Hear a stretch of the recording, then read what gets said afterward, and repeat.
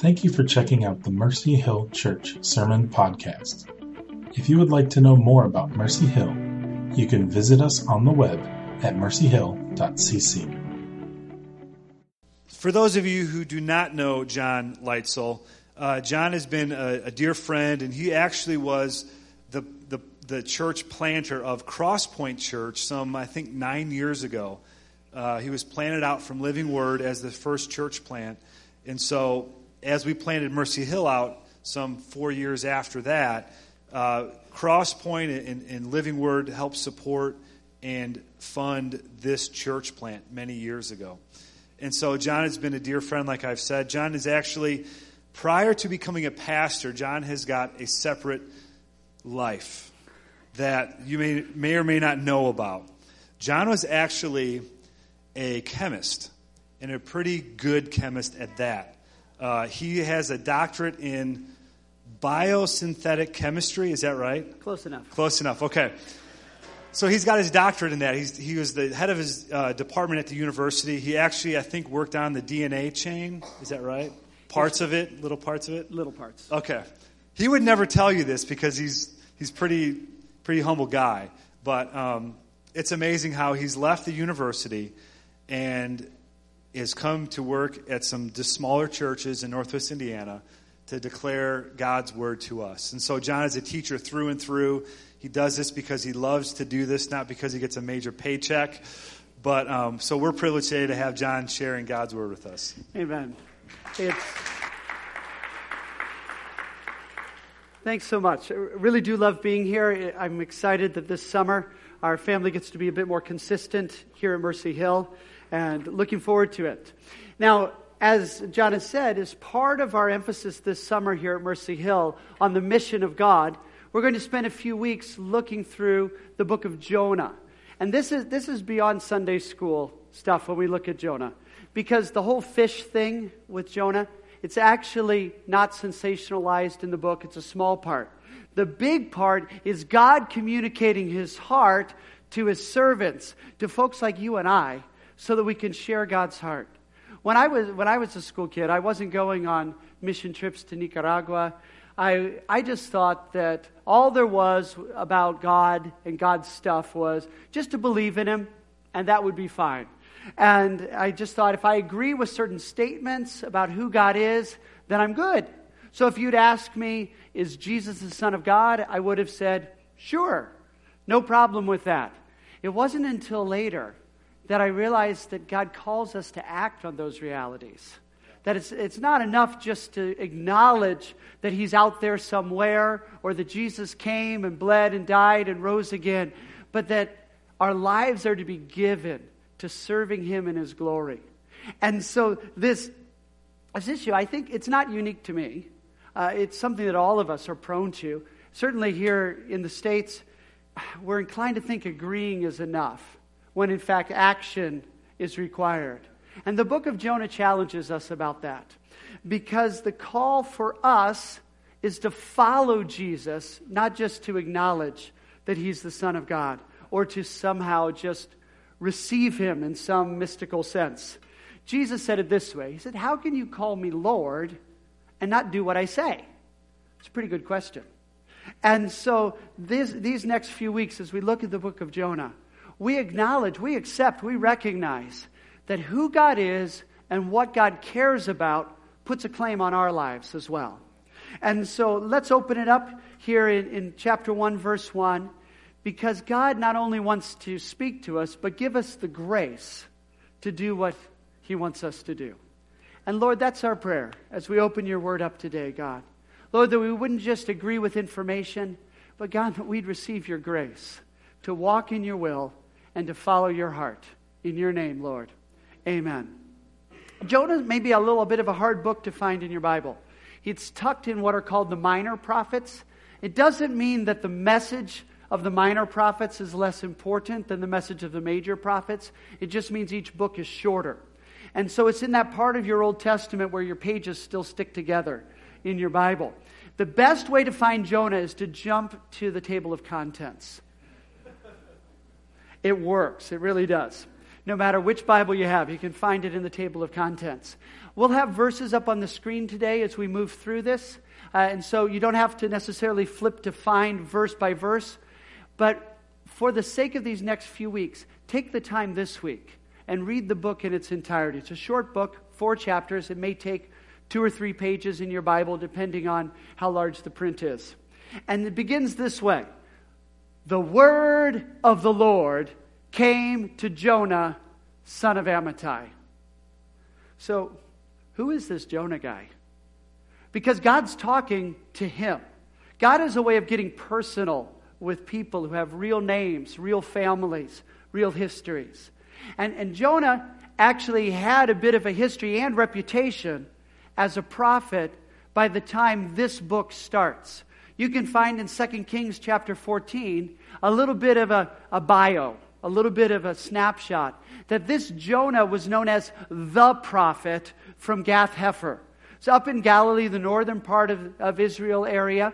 And he had apparently successfully prophesied. He predicted in advance that the Lord would give the people success in retaking some territory, some land that had previously been conquered by some enemies. So he was prophesying economic prosperity, expansion, blessing for God's people, and it really happened. Do you know what that meant for Jonah? Popularity, right? He had a reputation. He was the guy who had predicted the success, and everybody knew he was the man with God's plan to bring blessing to God's people. And so back home, Jonah was big man on campus. Jonah was the hero. Jonah was the guy. For some of us who are older, we remember Alan Greenspan, right? You know, get the economy on track and everybody's happy. And Jonah had that reputation and success back home. But what does God have to say to Jonah now? The word of the Lord came to Jonah, son of Amittai. Go to the great city of Nineveh and preach against it, because its wickedness has come up before me. Whoa, whoa, whoa, whoa. But God, I am happy right here at home where everybody likes me, where I have a good reputation. But what's the word of the Lord come to Jonah and say? Go. Often that's not the word we want to hear. God, just bless me.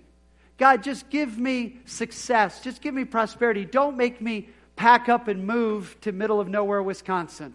Don't take my summer vacation and send me to Nicaragua with a bunch of teenagers. God, why do you have to say go? Now, one of the things that makes the book of Jonah kind of out of the ordinary among the books of the prophets in the Bible is it doesn't give much attention to the message the prophet spoke. There's very little in Jonah about what Jonah had to say to these people in Nineveh. The message that God called him to bring, it's not the main focus of the book.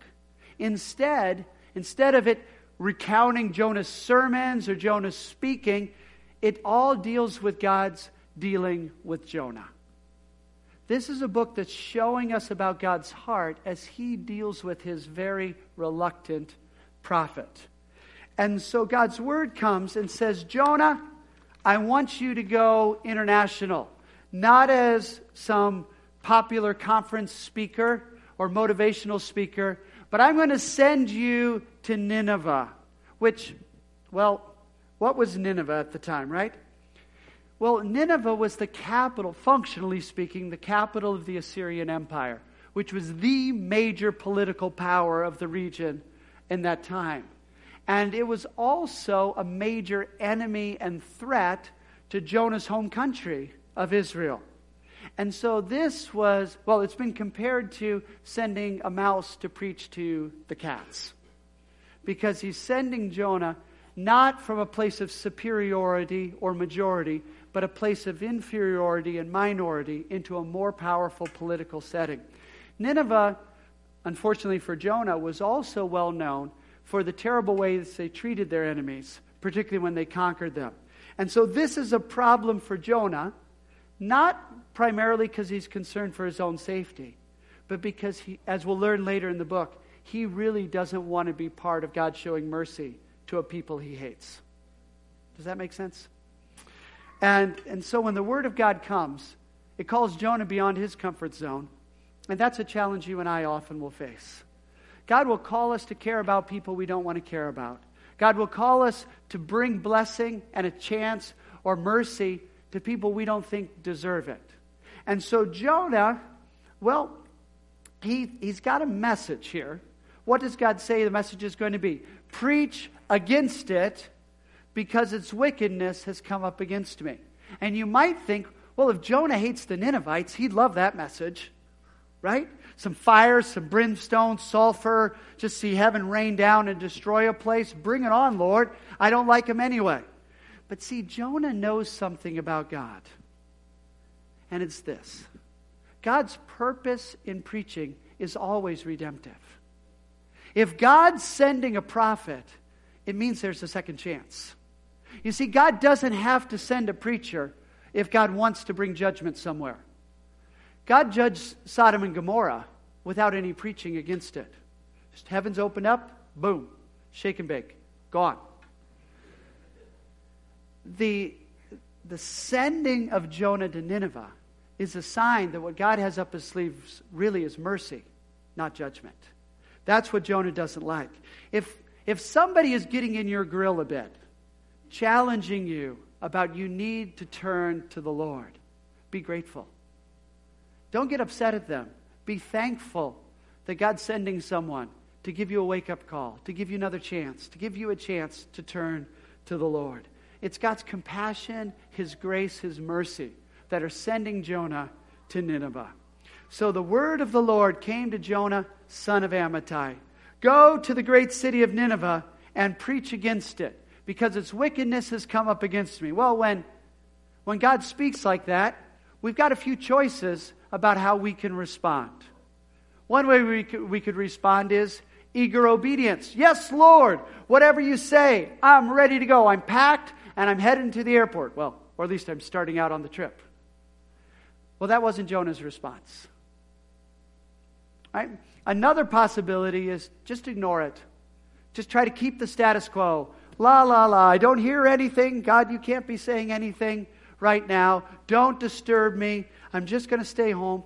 You know, I remember, I told you when I was a schoolboy, I just thought believing in God was enough. I wasn't really following Jesus. But even later, even after I said, well, if Jesus really is the Son of God, then I need to give my life to serving Him and following Him. I didn't actually get baptized in water right away. I had a number of issues with that. One was that I thought my parents would be upset. I didn't want to rock the boat. Then after I waited a little while, I was embarrassed to admit that I already hadn't. And I started to get more and more uncomfortable when people around me were actually obeying God. They were coming to Christ. They were getting baptized, experiencing God's blessing. But because I didn't want to take that step of obedience myself, I was getting more and more uncomfortable. And when God is speaking and prodding and calling in our lives, not responding just gets more and more uncomfortable. So I guess our third choice is run away. If I'm not going to do what God says, and I can't just stay comfortable ignoring Him, then time to get out of Dodge. It's time just to run away from the Lord. And that's what Jonah did. The next verse says, but Jonah. When God speaks, and then it says, but Jonah, it's not a good sign. But Jonah ran away from the Lord and headed to Tarshish.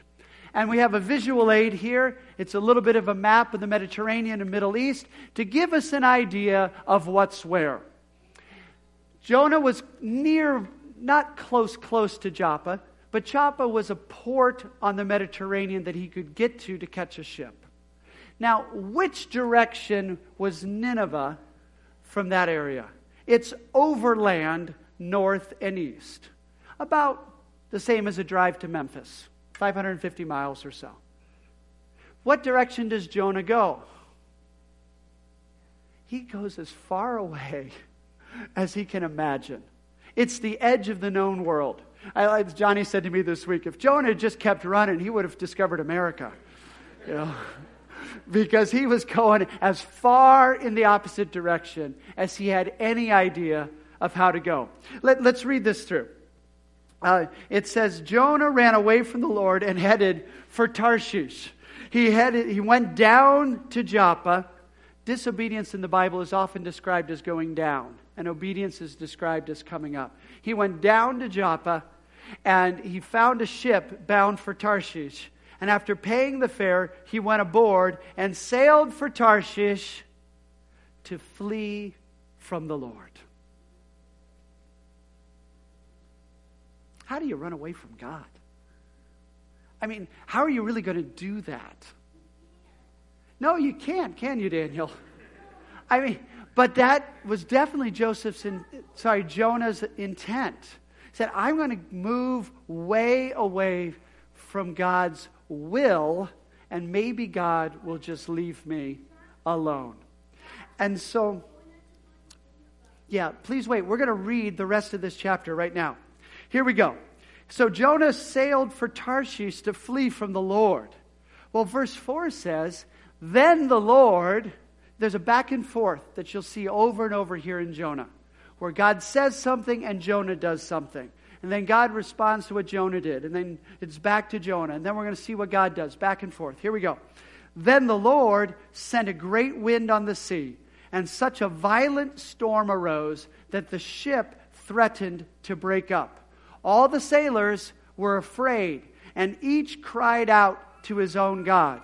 And apparently that didn't work, because then it says they threw the cargo into the sea to lighten the ship. Okay, get a picture. It's intense on the boat right now. By the time you're throwing overseas all of your financial hope of return for the voyage you're in, you're already pretty desperate. Amen? But Jonah, we heard that again. But Jonah, and this time it's contrasting Jonah's response to the behavior of everybody else on the boat. Everybody else on the boat is doing their best to try to save everybody's life. But Jonah had gone below deck, where he lay down and fell into a deep sleep. The captain went to him and said, how can you sleep? Get up and call on your God. Maybe he will take notice of us and we will not perish. So they haul Jonah up, and the sailors then say, verse 7, let's cast lots to find out who's responsible for this calamity. Do you know what that means? It's like they're rolling dice. They're like, we don't know why this is happening to us, so let's roll some dice. And everybody's going to have a number. We're going to find out from the number on the dice who it is that is at fault. Whose fault is this? Well, surprise, surprise. I mean, you may not find that like a theologically or scientifically very valid way of figuring out the source of your problems. But lo and behold, they cast lots, and the lot fell on, who do you suppose? Who? Got it in one. Right? Because when God is after you, you can run, but you can't hide. Okay? And so they asked him, verse 8, tell us, who's responsible for making all this trouble for us? What do you do? Where do you come from? What is your country? From what people are you? And Jonah answered, I'm a Hebrew, and I worship the Lord, the God of heaven, who made the sea and the land. Next verse says this. This terrified them. And they asked, what the bleep are you doing? Right? Your Bible sanitizes it a bit, but these are sailors. Right? And your Bible translates it very nicely in the Hebrew just to say, what do you think you're doing? What have you done? And it says in parentheses, they knew that he was running away from the Lord because he'd already told them so. So they're not asking for information. They're saying, how stupid can you be? What do you think you're doing? If that's who the Lord is, what do you think you're doing? And he's still not going there. And here's the thing. The Lord, the Lord, the Lord. We've seen the Lord written here at least 4 times so far in our little chapter. And each time, it's using the proper name for God, the Hebrew 4 letters that we would pronounce Yahweh. It's the proper relational, covenantal name of God. And because these sailors, they didn't know who Yahweh was compared to Baal or any of the other little garden variety demonic so-called gods that every nation was having and sacrificing to. They didn't know who he was. And it was natural for them to assume that Jonah's God was some little local deity, minor god that they would ask for help, or some spirit that would help. So they were just calling out to whoever they could think of asking for some help while the storm was going on. But when Jonah said, "This God I'm running away from, he's the one who made the heavens and the sea and the land." He said, "Well, Jonah, where do you think you're going to go to get away from him? Jonah, do you think you're going to win somehow here? And why have you brought us into this disagreement you're having with that God?" So,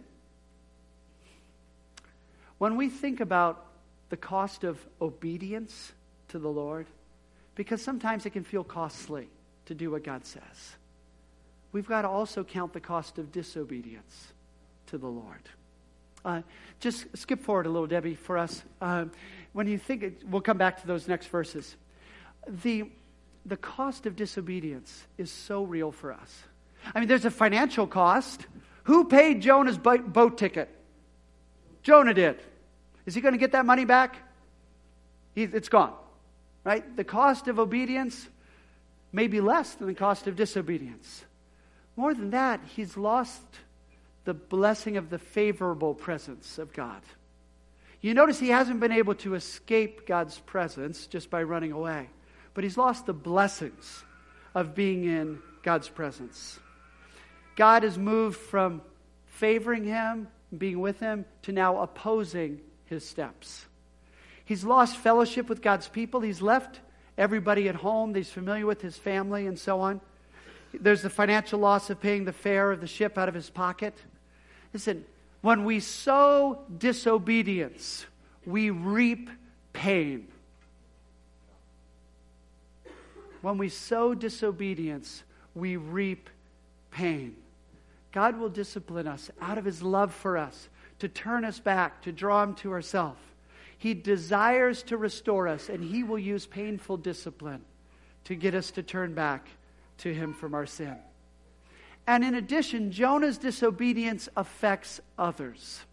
Don't be deceived. Don't think that you can turn aside from God's will and have it not affect people around you.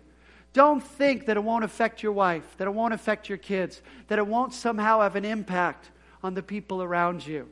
Jonah has pulled a bunch of sailors into the circle of his disobedience. Well, the sailors are desperate. It's very ironic. It's deliberately ironic in this story that the man of God, God's prophet, is ignoring the Lord while the pagan sailors are calling out with all their hearts for someone to help and save them. The sailors cry out to their own gods. They throw the cargo into the seas. While the unbelieving nations are desperately looking for an answer, God's prophet is sleeping the slumber of disobedience below decks. Church, we need to wake up too. All around us are people who are desperate for an answer, for some salvation. And if we're just trying to keep the status quo in our own lives, we will miss God's calling and opportunity for us. No, but God is gracious to Jonah. God is gracious to Jonah by sending a prophet to Jonah. Hello? God sends a spokesperson to his own disobedient prophet. And God calls an unlikely prophet to speak to his own prophet. And he calls this pagan captain who goes below deck and shakes Jonah awake. He says, "Wake up. What do you think you're doing? Start calling on your God." Brothers and sisters, it was time for Jonah to face himself. It was time for Jonah to get a dose of reality. And he got pulled into reality, so he couldn't pretend any longer that avoiding God wouldn't catch up to him. Jonah now has to face up to the desperateness of his own situation. Here's what happens in verse 11. The sea was getting rougher and rougher. And so they asked him, "What should we do to you to make the sea calm down for us?" All right, buddy. It's time. What do we got to do to you to make the sea calm down for us? What do we need to do to make this God who has a problem with you leave us out of this equation, right? And so what's Jonah's answer in verse 12? It says this, "Pick me up and throw me into the sea. I know, and it will become calm. I know that it is my fault that this great storm has come upon you." You know, this is Jonah's turning point. It's where he stops running and he starts returning. When he says, "I'm a Hebrew and I worship the Lord," he identified himself back with the God he was trying to avoid. And as Jonah begins to turn, he starts by acknowledging the Lord. That's in verse 9. He says, "I worship the Lord, the God of heaven, who made the sea and the land." Jonah acknowledges God's in charge. He's the one who's made it all. He deserves my worship. We already talked about the effect that had on the sailors. They were terrified by that. They realized the implications of who God is. Brothers and sisters, it's too easy for us to go through the motions sometimes. To say, yeah, I worship the Lord, but I kind of do my own thing. I spend my money the way that I want to, and I spend my time the way I want to. If we think about what we're saying, when we say the God of heaven came down and he gave his life on the cross to pay for my sins, to make me his own child, to wash me with forgiveness, to make me his forevermore, then my time isn't my own. My money's not my own. My life belongs to him. You know, when people assume that all religions are the same, they're missing the point of what the Bible's saying about Jesus. Because there's something very unique about what we say we believe. We don't just worship a risen Savior. We worship one who's crucified and risen. Jesus gave his life for you and I. To take the price and pay the penalty for our own sin, he shed his own blood. The God of heaven, who made the sea and the dry land, came down and walked in the sand. He rode in the dust, and he shed his blood, poured out, to take our own sin away and wash us with mercy and forgiveness and righteousness. And if he's done that, how can I run away from him? It's time to stop running and start returning. And so when Jonah says, "I know that it's my fault," in verse 12, that acceptance of responsibility for his sin is a vital piece of repentance, of turning around. When we talk about repentance, we're just saying turning around and going back towards God. And he acknowledges his own responsibility. He acknowledges who God is, and he takes responsibility for his own sin. Do you see there is no blame shifting in what Jonah is saying here? Jonah doesn't say, it's all because of how my parents divorced when I was a kid. He doesn't say that his problem with authority, the reason he's running away is because of how his dad treated him when he was young. He doesn't say, like Adam did, it's that woman you gave me. He's not putting the blame off to anyone else. Also, he doesn't dilute the seriousness of the situation. He says, I know that it's my fault that this trouble has come upon you. He says, I realize I've made this worse. I've taken a bad situation. I've made it worse, not just for me, but for all of you. He doesn't say, well, it's your fault for driving the boat. I told you I was running away from him. Why'd you enable this situation? No. He says, I know it's my fault. He doesn't pretend it's no big deal. He knows and he acknowledges, I've made a mess of this, not only for me, but for the rest of you as well. We've got to take sin seriously. We do. Not just because of its consequences, but because of the essence of what it is. And when we take it seriously, there's great hope for us. Do you know why? Do you know why one of the just greatest doorways into hope for us is acknowledging the seriousness of our sin? That sounds so backwards. To say, this is my fault, and we need to throw me overboard here because I've messed this up so badly. Do you know why that's such a doorway into hope? It's this: because only sinners can be forgiven. And if my problem isn't sin, then forgiveness isn't my answer. What I need desperately is God's mercy and grace. And who does He pour it out on? Sinners who recognize the seriousness of our sin. There's good news in that truth. Your Bible says in Proverbs 28, verse 13, it says this, that he who conceals his sin does not prosper, but whoever confesses and renounces them finds mercy. It's a marvelous revelation of the heart of God, that when we turn around and come back to Him, acknowledging the seriousness of our sin, we're met with mercy and not judgment. And so what does Jonah say to them? He says, throw me into the sea. It's a radical abandonment to God. He acknowledges who God is. He accepts responsibility for his own sin. And then he radically abandons himself to God. Jonah recognizes God's judgment and God's ways are perfectly right. And so whatever it costs me, however much it hurts, whatever I get, I'm better off in God's hands than anywhere else. Now, verse 13 says that the men on the sailors, they didn't want to do that. It says, instead, the men did their best to row back to land. But they could not, for the sea grew even wilder than before. You know, Jonah is willing to throw himself completely into the hands of God by going overboard into the ocean in the middle of a storm. But the sailors, they assume the obvious. It's going to kill him.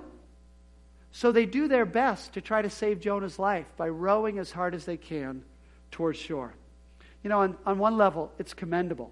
They care more about Jonah's life than Jonah did about theirs. Hello? It's embarrassing, but true. He was below decks. He was willing to let the whole ship go down. But they're struggling as hard as they can to try to come up with a way to make it better for him. And it's commendable. But it also exposes the inadequacy of human solutions for sin and our problems. Try as hard as they can. Give it everything they've got. It's still not radical enough. You can't just get yourself back to where you started. You can't just say, the solution to my sin is I'll just kind of turn around and try to get back to where I was when I said no to God. No, you have to start right where you are today and say, oh God, have mercy on me for disobeying you. There's no way backwards. There's only a way forwards. And that way forward is to throw ourselves on God. And so the sailors, verse 14, says, then they cried to the Lord, "O Lord, please do not let us die for taking this man's life. Do not hold us accountable for killing an innocent man. For you, O Lord, have done as you pleased." Then they took Jonah and threw him overboard, and the raging sea grew calm. You think they were scared before? Verse 18 says, at this the men greatly feared the Lord, and they offered a sacrifice to the Lord and made vows to him. No wonder. What about Jonah? Well, praise God. Next verse says, but the Lord. But the Lord. When God called Jonah, we saw a but Jonah, because Jonah was disobedient. But Jonah's disobedience is answered by but the Lord. God's mercy and grace was greater than Jonah's disobedience. We sung it in the song as Liz was leading us. Where sin runs deep, your grace is more. And it says, but the Lord provided a great fish to swallow Jonah. And Jonah was inside the fish 3 days and 3 nights. Look, as Jonah abandons himself to the Lord, he may not be as courageous as you might think he is there. Because, he can read the writing on the wall here. It's pretty obvious. If he doesn't go over, the whole ship's going down. Are you seeing that? The storm is not letting up. And so Jonah is surrendering to the inevitable. There is no reason for you to keep postponing surrendering to the Lord. There's no reason to say, well, I'll wait another week, another month, another year before just getting on your knees and calling out and saying, God, I need you. I surrender. I need your mercy and your grace in the midst of my situation. To let go of your own efforts to try to fix it yourself. Why postpone turning to God? Today's the day to turn to the Lord. Now, let's move, super rapidamente into and through chapter 2. You ready to accelerate? Fasten your seatbelt. Okay? Because chapter 2, verse 1 says, from inside the fish, Jonah prayed to the Lord his God. He said, in my distress I called to the Lord, and he answered me. From the depths of the grave I called for help, and you listened to my cry. You hurled me into the deep, into the very heart of the seas, and the currents swirled around me. All your waves and breakers swept over me. I said, I have been banished from your sight, yet I will look again toward your holy temple.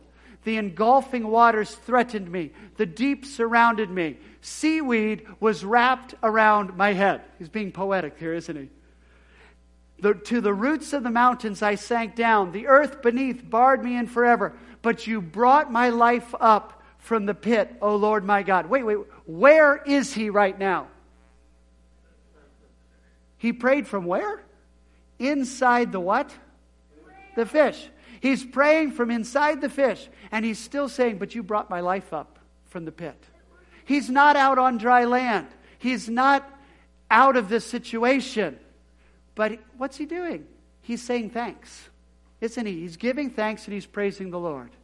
But he's still where? In the belly of a fish. When my life was ebbing away, verse 7, I remembered you, Lord, and my prayer rose to you, to your holy temple.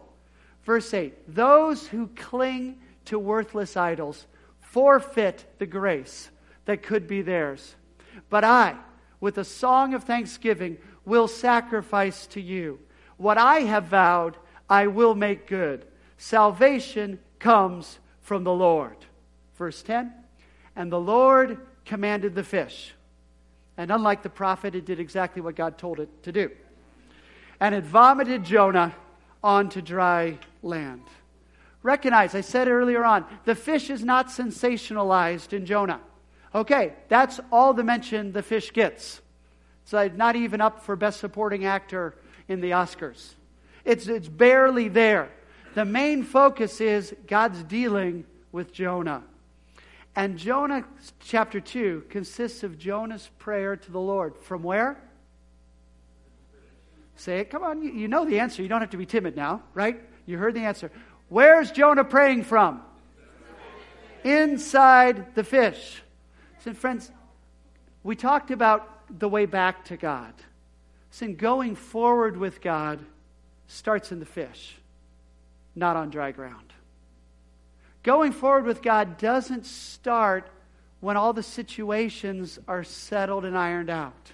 Going forward with God starts while it's still messy. Amen? Jonah chapter 2 shows us some changes that go on in here before things get better out there. We talked already about turning back towards God in repentance. This is an act of faith. Jonah says, I cried out to the Lord in my distress, and he answered me. It's faith to turn your heart towards God and say, help me, Lord. Thank God we can call on him when we're in distress. Amen? That is good news. Jonah draws a lot from the Psalms in these prayers. And you know, when seaweed is getting wrapped around your head, when you're going down for the third time, suddenly those things you heard in church come back to mind. Jonah says, how does he say it? It's when my life was ebbing away, verse 7, I remembered you, O Lord. You know, your life ebbing away is a way of jogging your memory about God. And if God's working hard to get your attention, just go ahead and remember him right now. Jonah draws on what he already knew from the Bible, what he'd already heard in church, the things that he maybe wasn't actually living in functionally, but he suddenly realized were relevant to his situation. And the Word of God is an anchor for our souls when we're going through trouble. And so Jonah cries out to God. And verse 9, he says, what I vowed, I'll make good. There is a commitment to obedience that is part of moving forward with the Lord. Calling out to the Lord is essential, but committing to follow Him is also crucial. You see, Jonah has experienced an amazing deliverance. God provided a fish. No fish, no future. Amen?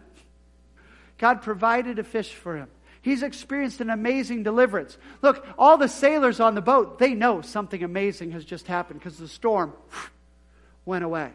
And you'd think that with such an amazing miracle in Jonah's life, that from that moment forward, Jonah should never have any more struggles with obedience and following the Lord, right?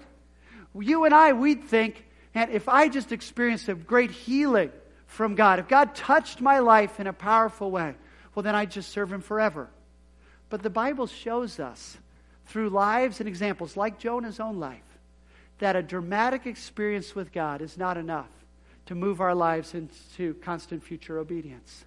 There's something more that you and I need to keep walking in obedience. It's not an experience.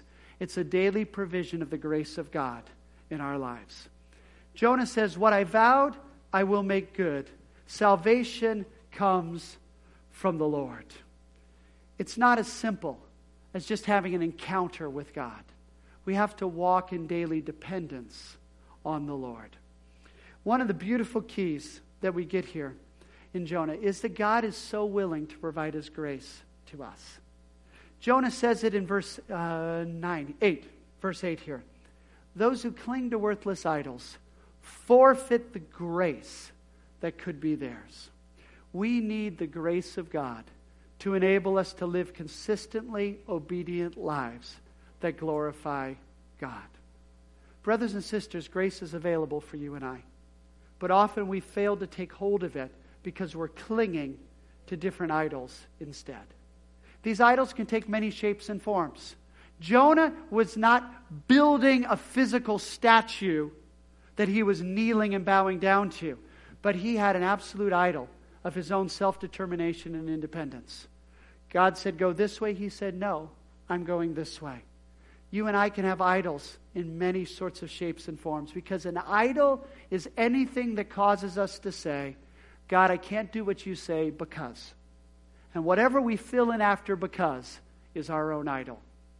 It might be, I can't go on a mission trip because it used up all my vacation time. My wife was sharing about Jesus with a colleague one time.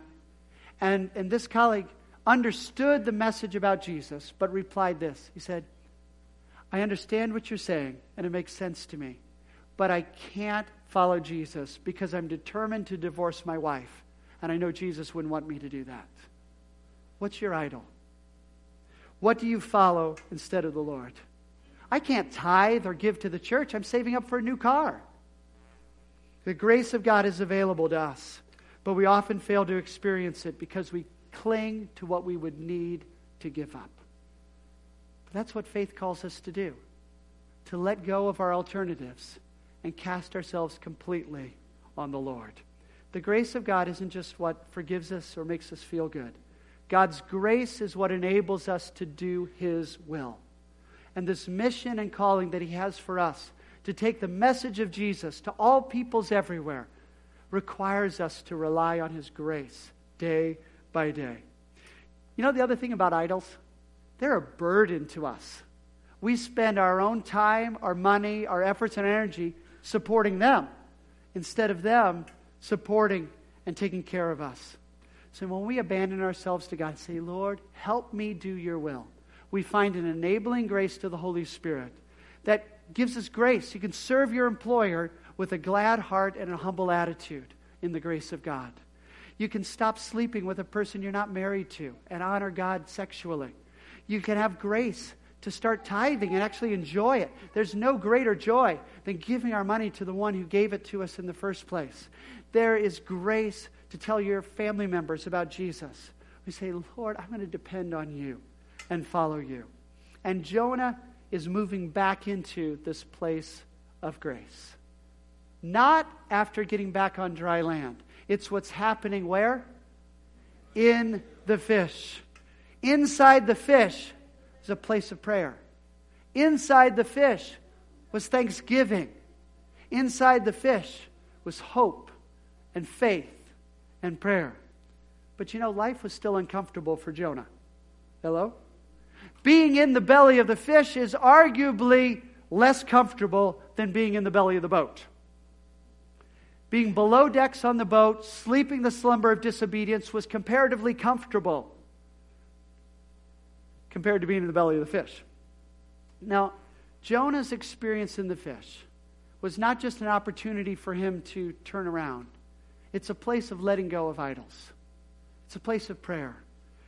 Being in the fish may be unpleasant, but hey, at least you're heading in the right direction now. Right? Where was the fish headed? Back to the dry land. I said, you can't row yourself there, but God can get you there if you abandon yourself to Him completely. It says the Lord provided a great fish to swallow Jonah. I just want to talk to you about turning back towards God, but not everything coming right away. There's steps and stages in the process. And it's vital to know that in what you may still be going through, it's an opportunity. It's a provision from God to let go of idols and learn a thankful heart. Because God provided the fish. See your circumstances as God's provision.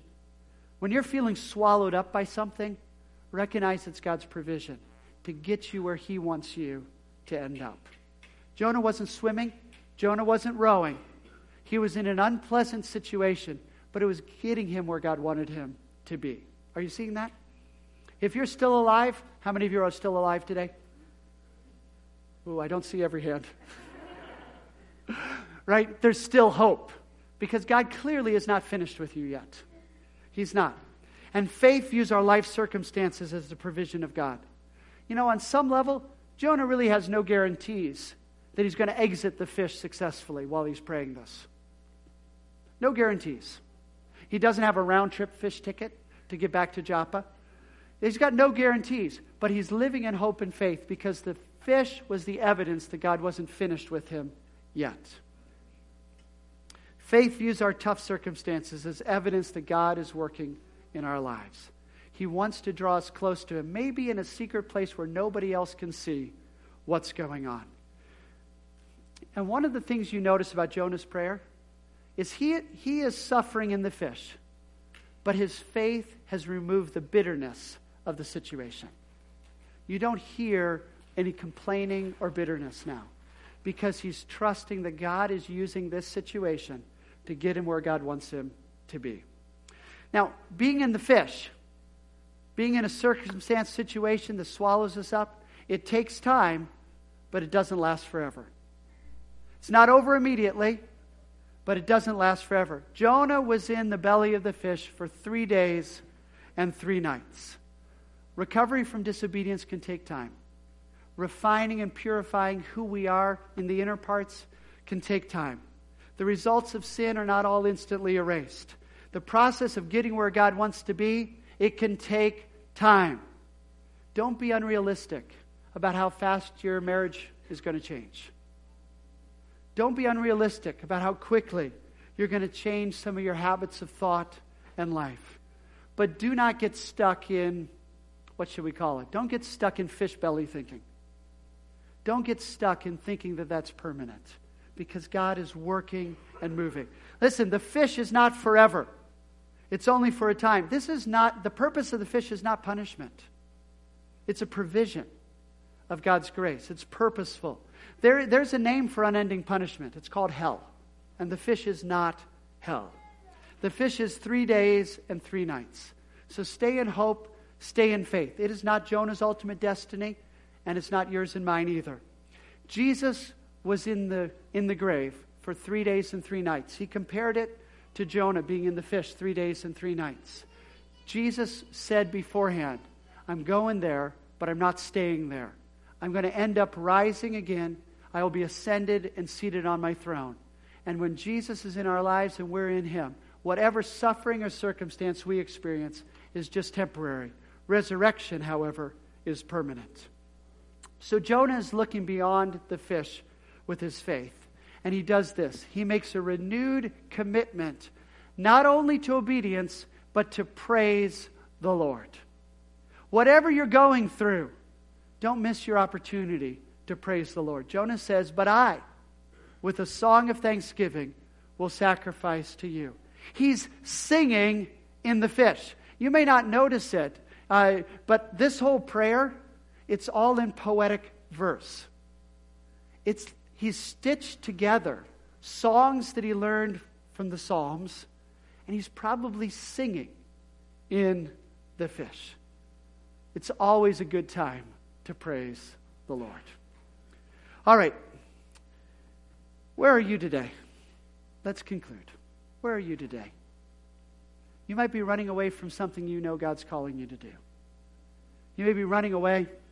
You may be just in that boat trying to get away from what God wants you to do.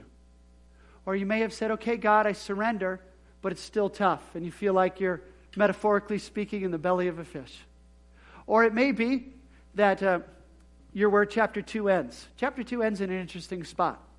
It says, the Lord commanded the fish, and it vomited Jonah onto dry ground. Listen, how we get where God wants us to be is less important than just getting there. Right? You may be a smelly mess with whale vomit and everything else that comes with it. But there's an opportunity even today to say, God, I'm moving forward in what you've called me to do. God, I am not going to run away. I'm going to surrender to you, and I'm going to move forward in your purposes. Can we pray together? Lord, we thank you for using a reluctant prophet from so many years ago to speak to us today. God, we believe it matters because we know you're still speaking today. We know you're still calling today. Lord, we believe and know that your own sacrifice on the cross was not pointless or worthless, but you've intended to revolutionize our own lives with your risen life. So, Lord, this morning, have mercy on us.